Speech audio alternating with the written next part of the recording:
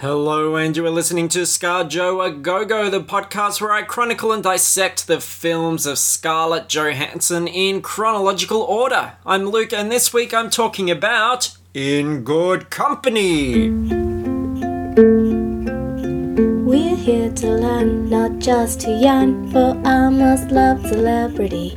We'll watch the screen, what can we glean from her career trajectory? 'Cause she'd prefer if you'd refer to her as Miss Johansson. Don't be a jerk to Miss Johansson. Respect her work. She starts off really small and then she grows, she grows, she grows, she grows. Let's see how far she goes. ScarJo A Go-Go. 10 years ago, in the heady year of 2004, Scarlett Johansson was a girl who could not say no. Gaining more buzz than a whole lot of bees, offers for film work appeared to be just flooding in all over the place. Do you know, in this single year, 2004, she appeared in no less than 5 films. The Perfect Score, A Love Song for Bobby Long, A Good Woman, SpongeBob SquarePants the movie, and In Good Company. So many films, 2 of them had good in the title, and ironically weren't.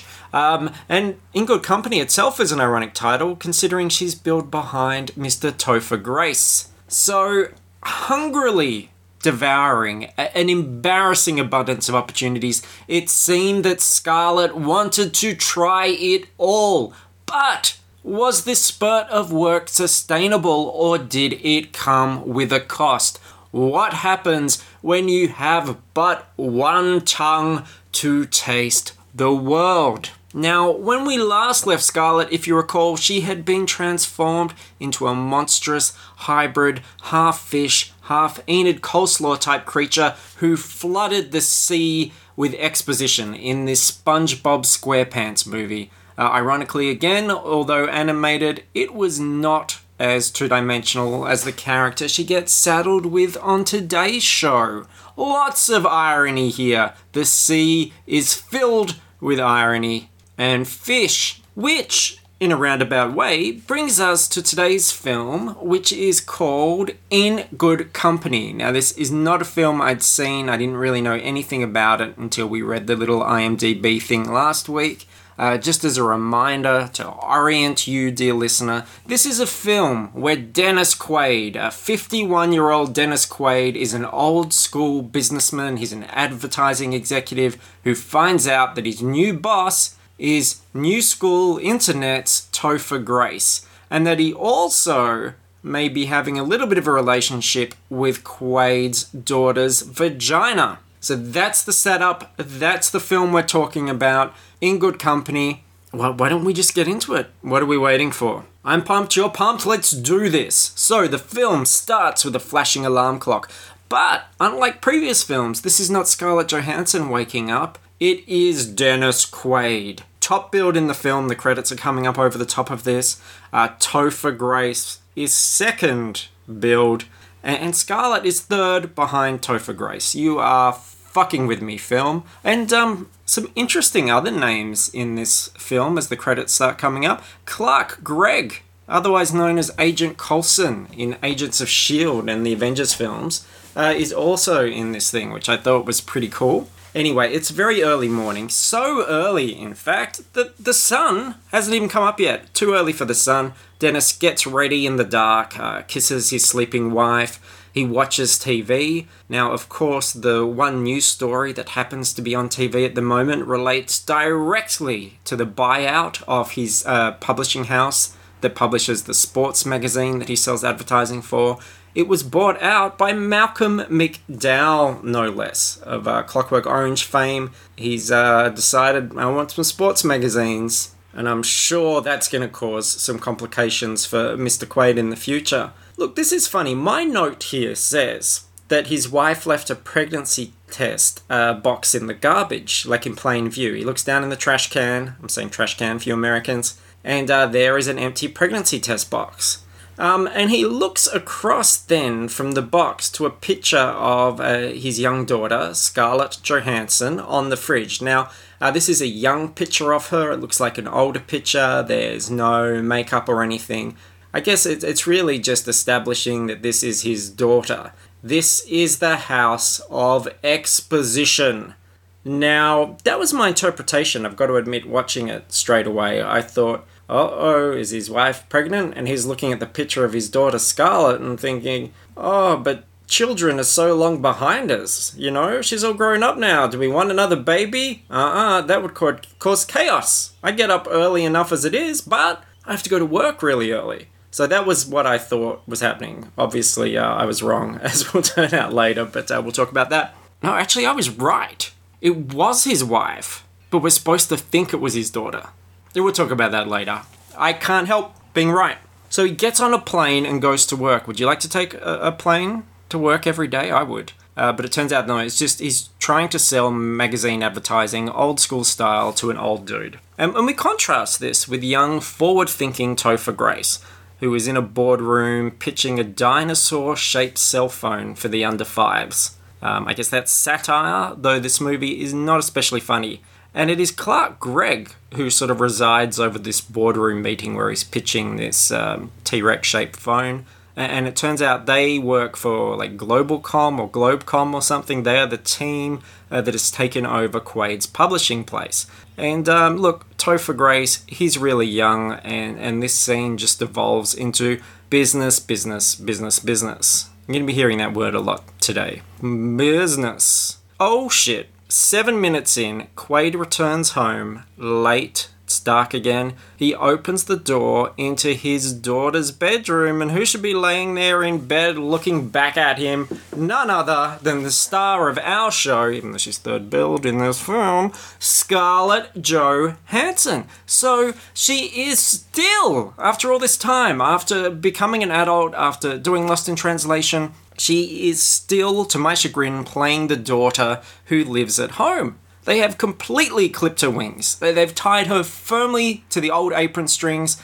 I just think, for the love of God, set her free. Let her be a sophisticated adult. But no, she's in bed in a white t-shirt, idly throwing a tennis ball into the air. It's a peach-coloured room. We usually talk about a bedroom when we see her bedroom. It's absolutely filled with trophies. So we can assume straight away this bedroom's telling us all sorts of things about this character. She is daddy's girl. She loves her sports. It's not at all subtle in any way. And I knew straight away, I thought, even though like this thing is written all over her room, like you look at the room and you go, okay, he works for a sports magazine, she's got sports trophies everywhere, which also is not a very sophisticated adult thing to do. It's very much like a kid's room, which is kind of weird because she's no longer a kid. She's a fully grown woman, a grown-ass woman, as the Americans like to say. So despite the fact that all these clues are there, hammering us in the face, I thought to myself, I wrote the note, I said, I bet they talk about sports within a couple of seconds. Just a ride at home. Slide into home. That's a sports metaphor from the Basin Balls. Her first line, we always mention a first line in a film, is a very quiet, "Hey Dad," which again is positing her as this young, sort of more immature girl rather than a fully grown adult. And we still can't really see it properly at this point. It's a wide shot. She's in profile. And he replies, "Hey, buddy." Calls her buddy, not sweetheart, darling, anything like that. So she's tomboying already. And we're very used to Scarlett tomboying in these films. So he sits on the bed and chats to her, which has got to be about the 50th scene. 50th scene. 50th scene. Hard to say. 50th. That we've seen in this podcast alone, where Scarlett is in or on her bed and an older man comes in and chats to her while she, listens attentively and like really relates. This happens all the time. And sure enough, she says, "We still gonna hit tomorrow?" I knew it, right? That's sports. I'm a screenplay psychic. I know how these things work now. Like, it's ingrained in my blood. It's for that dullard in the audience that goes, "Oh, she likes sports?" Because, they couldn't put two and two together when they saw 100 trophies. And the fact that she's throwing a fucking tennis ball in the air. No, they spell it out. Excellent filmmaking. And look, that's all the character development she gets at this stage. Just a sweet, quiet-spoken tomboy, he turns off the lights, and she's gone. And yeah, so this is the thing. When he goes to bed, his wife tells him that his wife, is pregnant. And he thought that it was Scarlett that was pregnant. And we were supposed to, as an audience, see the pregnancy thing, see the shot of the fridge, and think, oh, his daughter's pregnant. But I just assumed it was his wife. And I was right. So maybe I'm not a screenplay psychic person, fortune teller, empath. Maybe I don't have the screenplay shining, after all. And speaking of good cast members, which I kind of mentioned briefly before, Selma Blair is in this. I love Selma Blair. She's Topher Grace's partner, who has very little to do. This is actually a really cool cast, except for Dennis Quaid and Topher Grace. And Ty Burrell is in this too. He totally looks like shit. He's playing a really sort of washed-up loser character. He's Quaid's workmate. Who basically lets him know that people are losing their damn jobs and their damn minds because of this whole buyout thing. So, 12 minutes in, we see Scarlett Johansson walking through the city. She is wearing double denim. Jeans, a denim jacket over a hoodie, carrying a sports bag. Did I mention sports? Did I mention that a character likes sports? If I didn't, sports! Balls, sticks, nets, bouncing, throwing, you name it, she fucking loves it. As I said, we often see her in these tomboy clothes. What I think is interesting in this situation is that rather than expressing her own identity, she's really dressed as an echo of her father. Like, we're constantly reminded by her interests and the way she dresses of where she comes from, i.e. Dennis Quaid's penis. And Topher Grace, he ends up, just by chance, riding an elevator with Scarlett. We know what happened when Bill Murray did this in Lost in Translation. It formed a very beautiful, memorable, romantic movie connection. Topher Grace is no Bill Murray. He starts off quite talkative. She acts classically disinterested. We've seen her do this before. She looks at the floor a lot. He finally manages to get her attention, though, with brutal, self-effacing honesty. He tells her that it's his first day on the job and that he is totally scared shitless. And this appeals to her for some reason, and she leaves with a little bit of a curious smile on her face. I think something might be brewing here in their pants. So Topher leaves her and almost immediately, literally, bumps into Quaid. Not a good meeting for these two. I bet these two will be bumping up against each other a few times in the future. Maybe after Topher starts bumping up against Scarlett. But then Quaid leaves Topher. I feel really silly saying Topher all the time. Topher. Topher. Topher. You say it like a lot of times, and it's one of those words that's just no meaning. I don't think it had meaning in the first place. Topher. Black Friday Topher 1 specials. What's your Topher? Balance?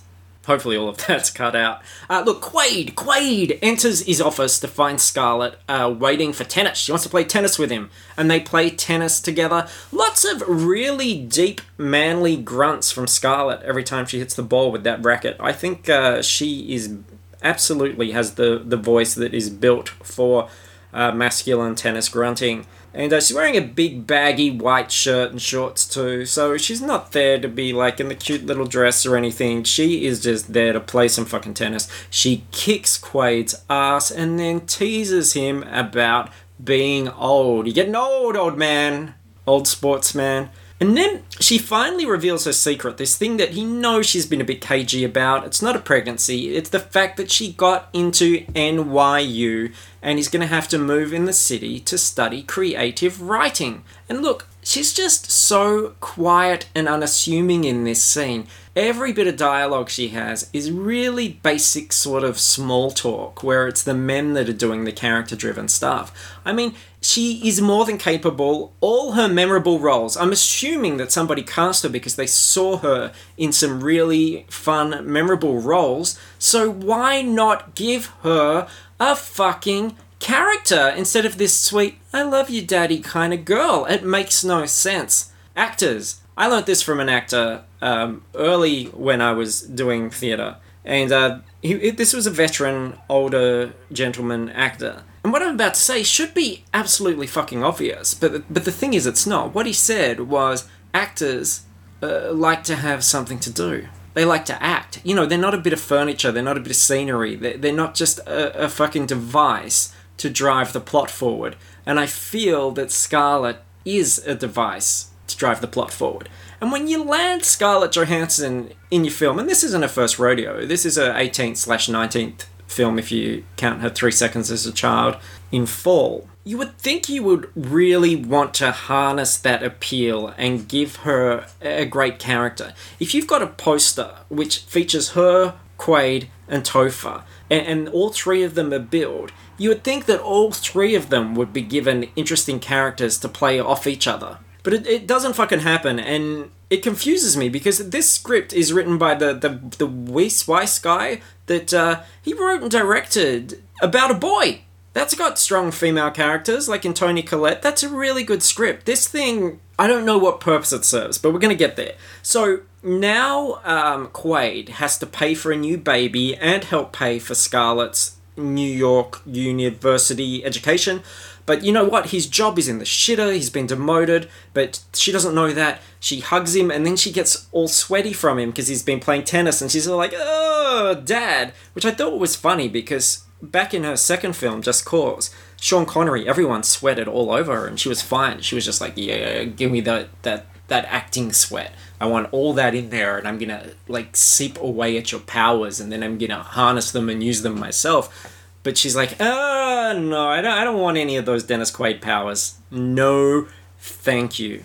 You smell like Meg Ryan. And, I realised, speaking of Dennis Quaid, actually, in the next scene he has with Topher Grace, where they meet properly, revealing that Topher Grace is his new boss. Oh no, a young man is an old man's boss. Cats and dogs living together, mass hysteria. I realised that Dennis Quaid is kind of a poor man's Harrison Ford. Like, seriously, he's kind of got the look, he does the curmudgeonly scowl, he's kind of got the hair in this film, and if you close your eyes and listen to the voice, you might be fooled into thinking that this is Harrison Ford here, but it's not. It's Dennis Quaid. Smoke and mirrors, it's a trick. It's an illusion. So look, everything's coming up Topher. He gets Quaid's office, he gets a new car, he gets in a car accident, then he hurts his arm and he's dumped by Selma Blair. Uh-oh, Topher's single, he's back on the prowl. And 23 minutes in, my observation is that look, this isn't a dramatic movie.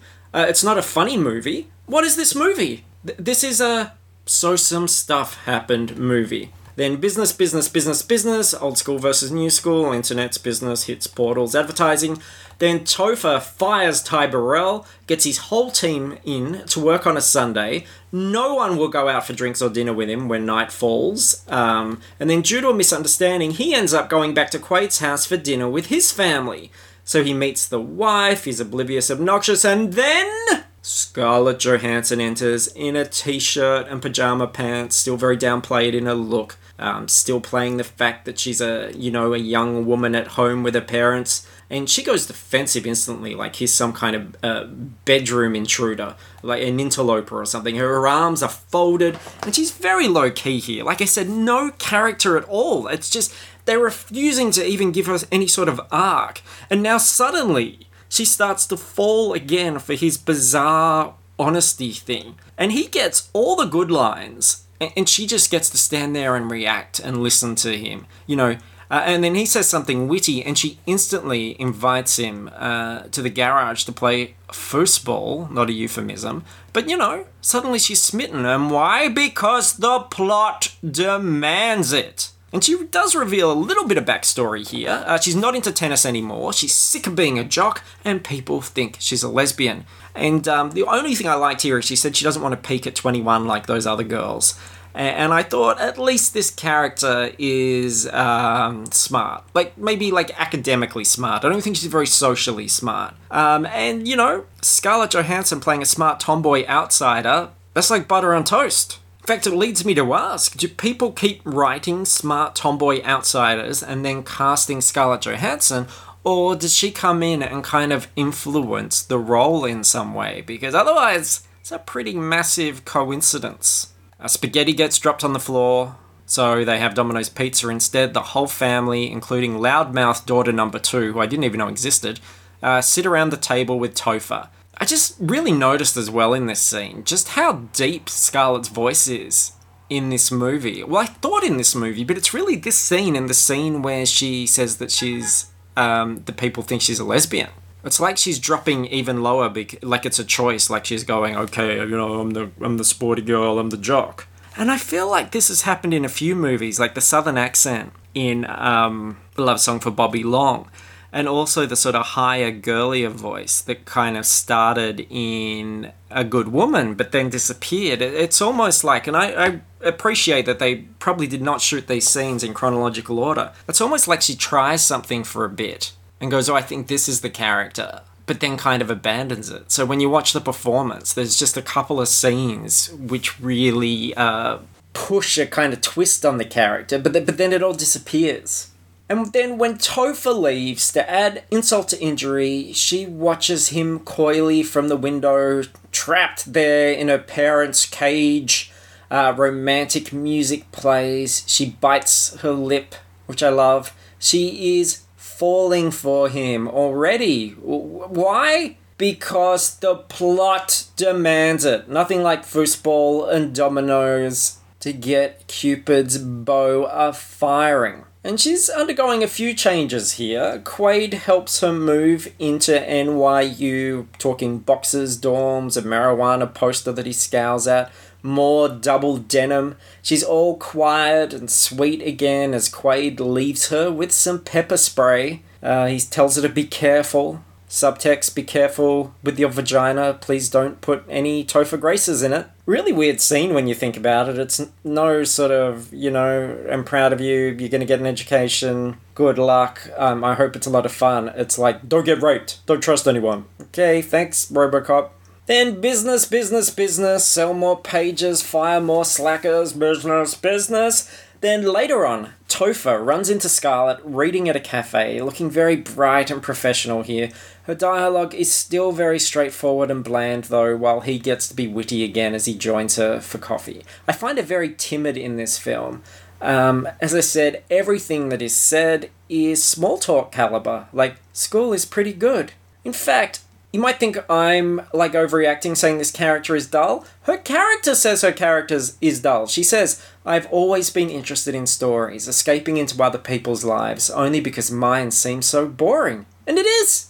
It really is! She's basically like, school's okay, let's talk about you, Topher. You're so fascinating. And then that romantic song is back as they walk through the city talking. Now she has a skirt and legs now. No more jeans, no more pajama pants. She's a real prospect for him now. His divorce has gone through, so it's time she started looking like a pretty lady in this film, am I right?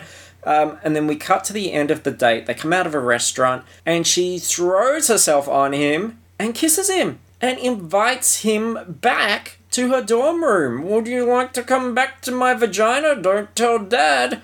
I've got to do this because the plot demands it. By the way, she has a poster in her dorm room that is his company logo with sucks written on it. Which, he doesn't, I don't think he even references or notices. And she's not 12 years old. Why is she going to write sucks on this thing? Sick burn, you're an adult. And the old set dresser, the artistic director, or whatever the person is that gets to dress the sets, who gave us the all the sports trophies, has given the college dorm a lava lamp. Lava lamps and marijuana posters, that's college, man. And look, as soon as they get into the room, she doesn't even say anything, she just starts to undress him. And he says, I wish you weren't so beautiful. And she goes, I'm not. So obviously she's got rampant self-esteem issues, which is probably explaining some of this really erratic behaviour. And then she drapes a cloth over a lamp. She says she doesn't normally take boys back. In fact, she says she's never taken a boy back. The way she puts the material over the lamp for mood lighting, lights some candles, I kind of feel she's done this before. There's still this quiet, nervous, awkward energy between them, and then she's kissing him again. And I just think, what would have made her even more attractive to me in this film? A fucking personality! A character! Good screenplays have characters in them. This has a couple of characters in them. Scarlett Johansson is not one of them. And then she mentions her dad while they kiss, just to remind us of what's going on, because the plot demands it. It's like filling a room with sports trophies and then saying, hey, want to play sports? And then we cut away as they drop to the bed. Topher Grace, you just got sexed. You got Scar Sex Bone Hansened. And then we go to date 2, and now she's wearing a red dress, like a sexy red dress with a black jacket and big earrings because she is a sex woman now. And I thought this was interesting. Before, when her father had ownership of her, she dressed like a casual tomboy. Now that flashy young Topher Grace owns her, she wears sexy red dresses and her hair's all nice and wavy and she's wearing makeup. So now she is an echo of another man rather than having any consistent identity of her own. And in fact, she plays tennis with Topher Grace, drinking a coffee with one hand as she murders him. And now, instead of that big white baggy t-shirt, she's got the sexy tennis skirt because she's got to be sexy for her sex man, right? Then they're at a cafe and he's paying for things on his credit card like a big businessman because he's got to keep that sex flowing with his sex friend. Alright, then look, a whole lot of business firings, business basketball with the businessmen. At work, Topher stares creepily at his Scarlett Johansson screensaver. That was the one thing in the film that I could personally relate to. Then finally, well, not finally for the film, but finally in terms of this plot paying off, it's Quaid's surprise 52nd birthday party, and both Scarlett and Topher are in there. I can see where this is going. And she's in that pretty party dress because she's not Daddy's little sports girl anymore. This is a weird scene, though. Like, the film, I suppose, is supposed to be a comedy, except it's not very funny, and then occasionally it will do something that's really kind of in your face. It's a comedy! And what happens is, they think they're going to surprise Quaid, but he knows they're in there, so he comes in his boxer shorts and nothing else, and flashes his ass at them and yells surprise. And then it's never mentioned again. What? So Topher and Scarlett, they go outside while everyone else is partying and have a chat inside the car. And Topher tells her again that she looks really beautiful, just stoking the fires of low self-esteem. I feel like calling Scarlett Johansson beautiful is like reminding a polar bear that it's white at this stage. But he gives her a diamond necklace and she's like, oh no, it's too expensive. But she takes it. So now he officially owns her. Put it around your neck and show the world you're mine. Still no good dialogue for Scarlett. And then Quaid sees them out of the window, getting out of the car, holding hands. Presumably hot, sweaty, sticky hands.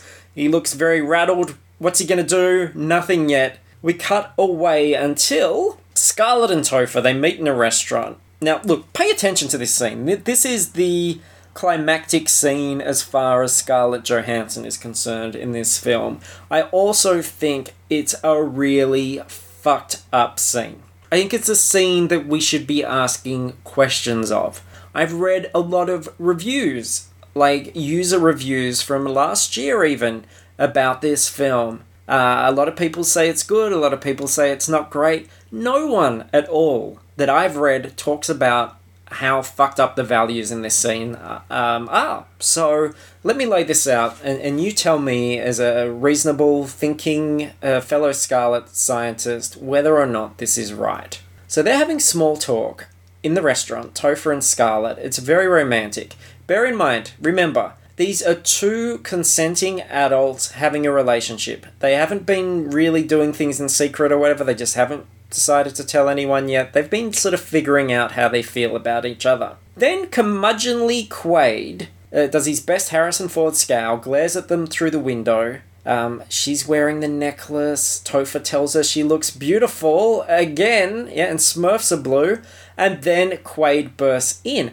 He comes in screaming in public in front of a lot of people, embarrassing his daughter, and says, I have just one question. Are you sleeping with him? Okay, so first, what the fuck? Why is that any of the dad's fucking business? She is an adult. She doesn't even live at home anymore.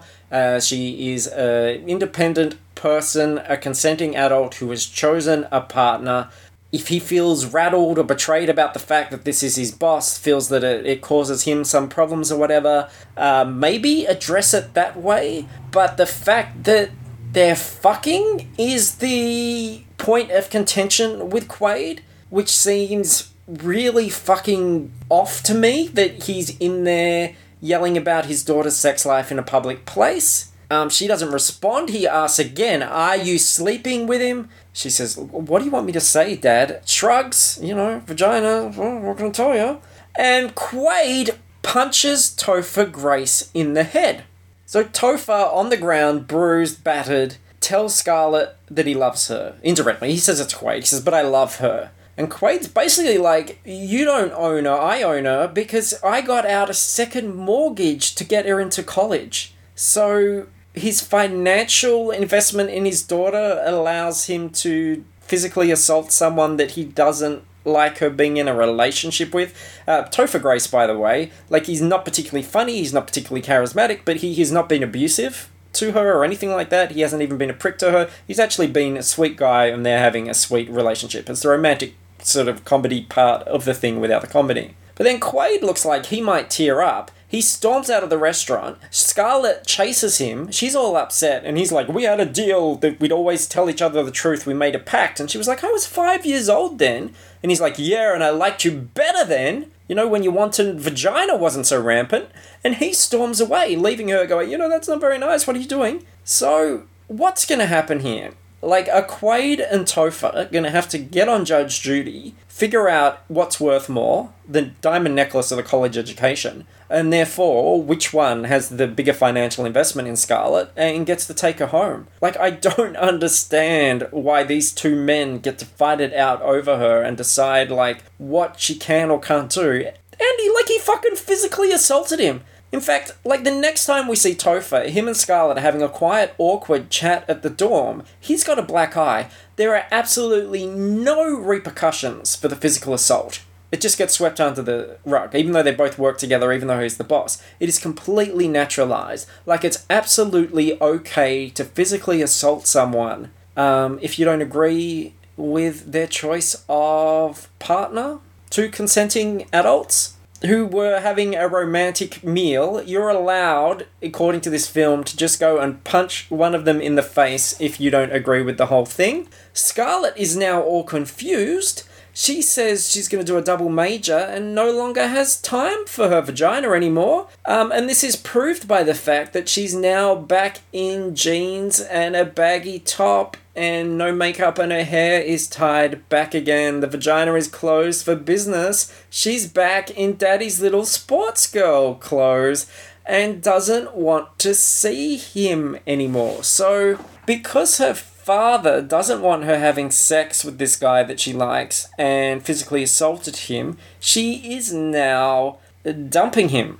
Now, you might argue, well, that's kind of the third act thing of a romantic comedy. They've got to split up so that they can get back together again. Well, let's just see how this plays out. I'm also going to mention that Topher Grace in this scene has a very weird, wall-eyed, glazed serial killer look to him. I didn't notice it until this scene. Kind of creepy. And he tells her, this is how inconsistent this script is, that he enjoyed talking to her more than anyone in his entire life, which seems crazy when all she says is stuff like, "School is good, hey Dad, sports and stuff." If that's the truth, Topher, you have to get out more. So, let's recap quickly. There was the assault in the restaurant. Quaid physically abused Topher and mentally, emotionally abused his daughter. Now, the follow-up scene with Topher and Scarlett is she dumps him, "I don't want to see you anymore." Now, the follow-up scene with Scarlett and Quaid, who meet in the hospital because Mum's having some baby complications. Don't panic about that, it turns out fine. They end up sitting and talking. They are very quiet and awkward as well, and she apologizes to Quaid and says, "You must think I'm disgusting." So there's her self-esteem issues again. She didn't know about the second mortgage, so she's very apologetic about that. It would fucking have anything to do with her relationship in the first place, and now she's so confused about who owns her, I guess. And he tells her she's a smart girl, she can take care of herself, which is very generous of him. If only we could all be told that by a man. Hey, don't worry, Luke. You can do this podcast. You're smart and you can take care of yourself. Oh, thanks. Yes, I'm 38. And that's the scene. No, I was wrong. If you're interested in him, then you should pursue it. Don't be influenced by me. I'm going to go to jail for what I did because I'm a fucking maniac. Nope. She dumps Topher and apologizes to the man who abused them both. There's still a little part of you, isn't there, which is thinking, but this will get resolved. It'll all turn out right. It's a romantic comedy. It'll all come out in the wash. Let's see. Malcolm McDowell comes to visit the office. Business. He does a big speech, but Quaid interrupts. He's like, what do computers have to do with sports? Welcome to the fucking future, Quaid. History has already proven 10 years later that your magazine business sucks balls. You lose this one.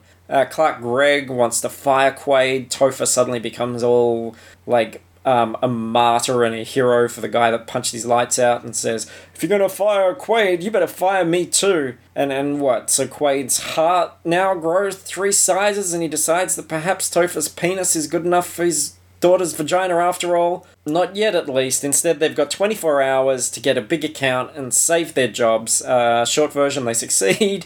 Well, Quaid does. He gets his job back, gets his office back, but Topher is let go because the business that bought it out gets fucked or whatever, I don't know. Sad Topher wanders the streets. Quaid offers him a job as his second in command. Topher declines. Topher thanks Quaid for teaching him things and stuff, I guess with his fists. And Quaid lets him know he's a good man, and Topher hugs him and nearly tears up for some reason, and then leaves. And when Topher leaves, he runs into Scarlett again. And it's awkward and shy again.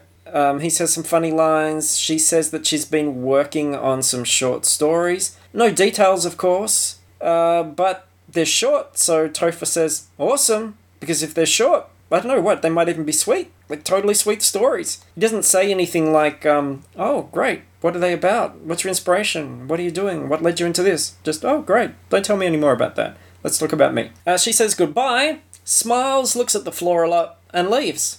And that's the last time they're in a scene together. So, father said, don't put his dick in you. Punch, punch, punch.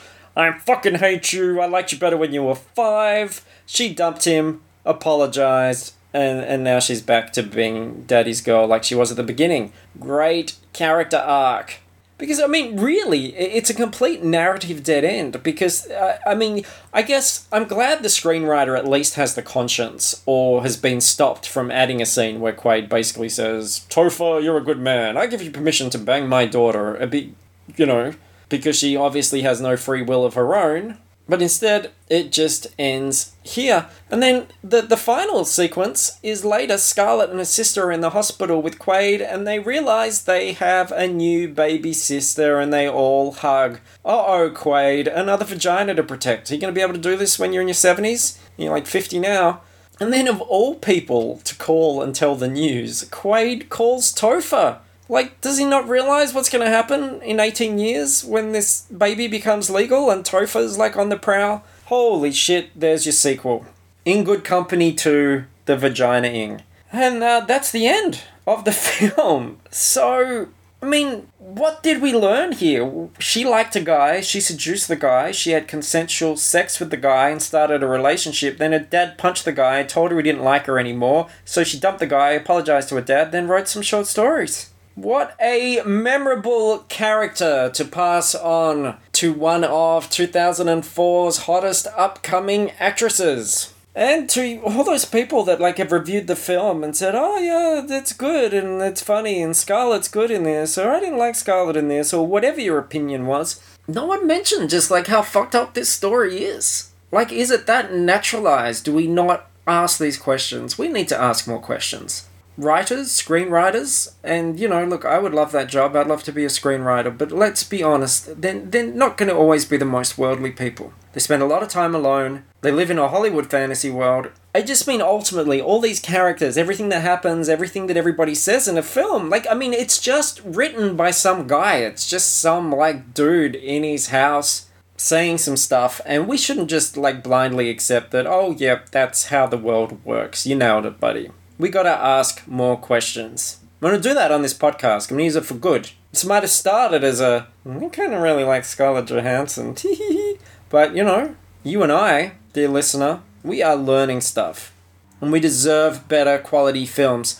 Why was she cast? Well, because she's great. Of course, they wanted her. I just can't figure out why she did this one. Was it just about saturation? Did she indeed want to try it all, taste it all with the one tongue? She just couldn't say no? Did they lie to her about the script? I don't know. I just think it's telling that her film output after 2004, where she did the 5 films, then settled down to a more reasonable couple of films a year. This was definitely a case. 2004 was a case of quantity, not quality, and I'm glad she turned it around. Although I will say, 2014, 10 years later, we were actually blessed this year with Scarlett Johansson in 4 films that I really enjoyed, and that was Winter Soldier, Chef, Lucy, and Under the Skin. So you can do a lot of films in a year, but make them good ones. And unfortunately, 2004 for Scarlett Johansson was filled with misfires. Now, final bit of housekeeping before we go. Scarcabulary. What's the new word or phrase that we learnt this episode? Gotta be Scar-Sex-Bone Hansen. Another abhorrent phrase that I'm sure she would absolutely hate were she ever to hear this. So, therefore, we're going to put it in the vault and never say it again. And her 3 greatest feats. What are the 3 things that she accomplished, that she did in this film that we will forever remember it by? Holy shit, is that a tough one this time around with a character that did nothing? Thought about this, and number 1, she read a book in a cafe, which would have been more interesting than acknowledging the characters and the world around her. 2, she bravely kissed Topher Grace, and I imagine this would have been like one of those Survivor challenges where they have to eat a plate of worms. And 3, she managed to deliver her lines with a straight face without kicking the screenwriter/director in the throat. But next time on Scarlett Johansson, we're getting into a film which I've never seen, but I am very intrigued by. This is one of the ones I'm looking forward to. One of the ones which probably started me on this path, because I was like, I need to watch these Scarlett films that I never got around to. And that is Match Point. Woody Allen has his connoisseur eye on Scarlett, and I'm hoping that Woody Allen, as an appreciator of fine things, read between the lines, understands Scarlett Johansson's appeal and is going to harness it in an interesting way and give her an actual character and dialogue and tell a story. So I'm hoping that one turns out okay, and it's more tennis as well. What are the odds? So please join me next week for that one. Thank you so much for listening to this show. I absolutely appreciate that. I really appreciate it if you rate and review it on iTunes. I won't do my big angry rant this week. And please listen to my other podcasts as well. The Book Was Better and FP Cast, which is a general pop culture cast. You can find them all at www.fruitlesspursuits.com. There's big links to them all right up the top. And come and join the discussion on our Facebook discussion page. Just search for any of the podcast titles. You will find it. I'd really love to hear from you. I'd love to know what you think of this whole thing. I'm like, am I being outrageously sensitive about this? Or is this like a shitty thing that we just unfortunately don't think about enough because we see it all the time? I don't know. Maybe you pick up some things in this that I didn't. Be great to have a little bit of a 2-way going on. Or a 3-way. Bring a friend. I'm very flexible. Hopefully your friend is flexible too. Now I'm doing the thing that I complained about. Men! We're incorrigible. And catch you next time. She starts off really small and then she grows, she grows, she grows, she grows. Let's see how far she goes. Scar Joe, go.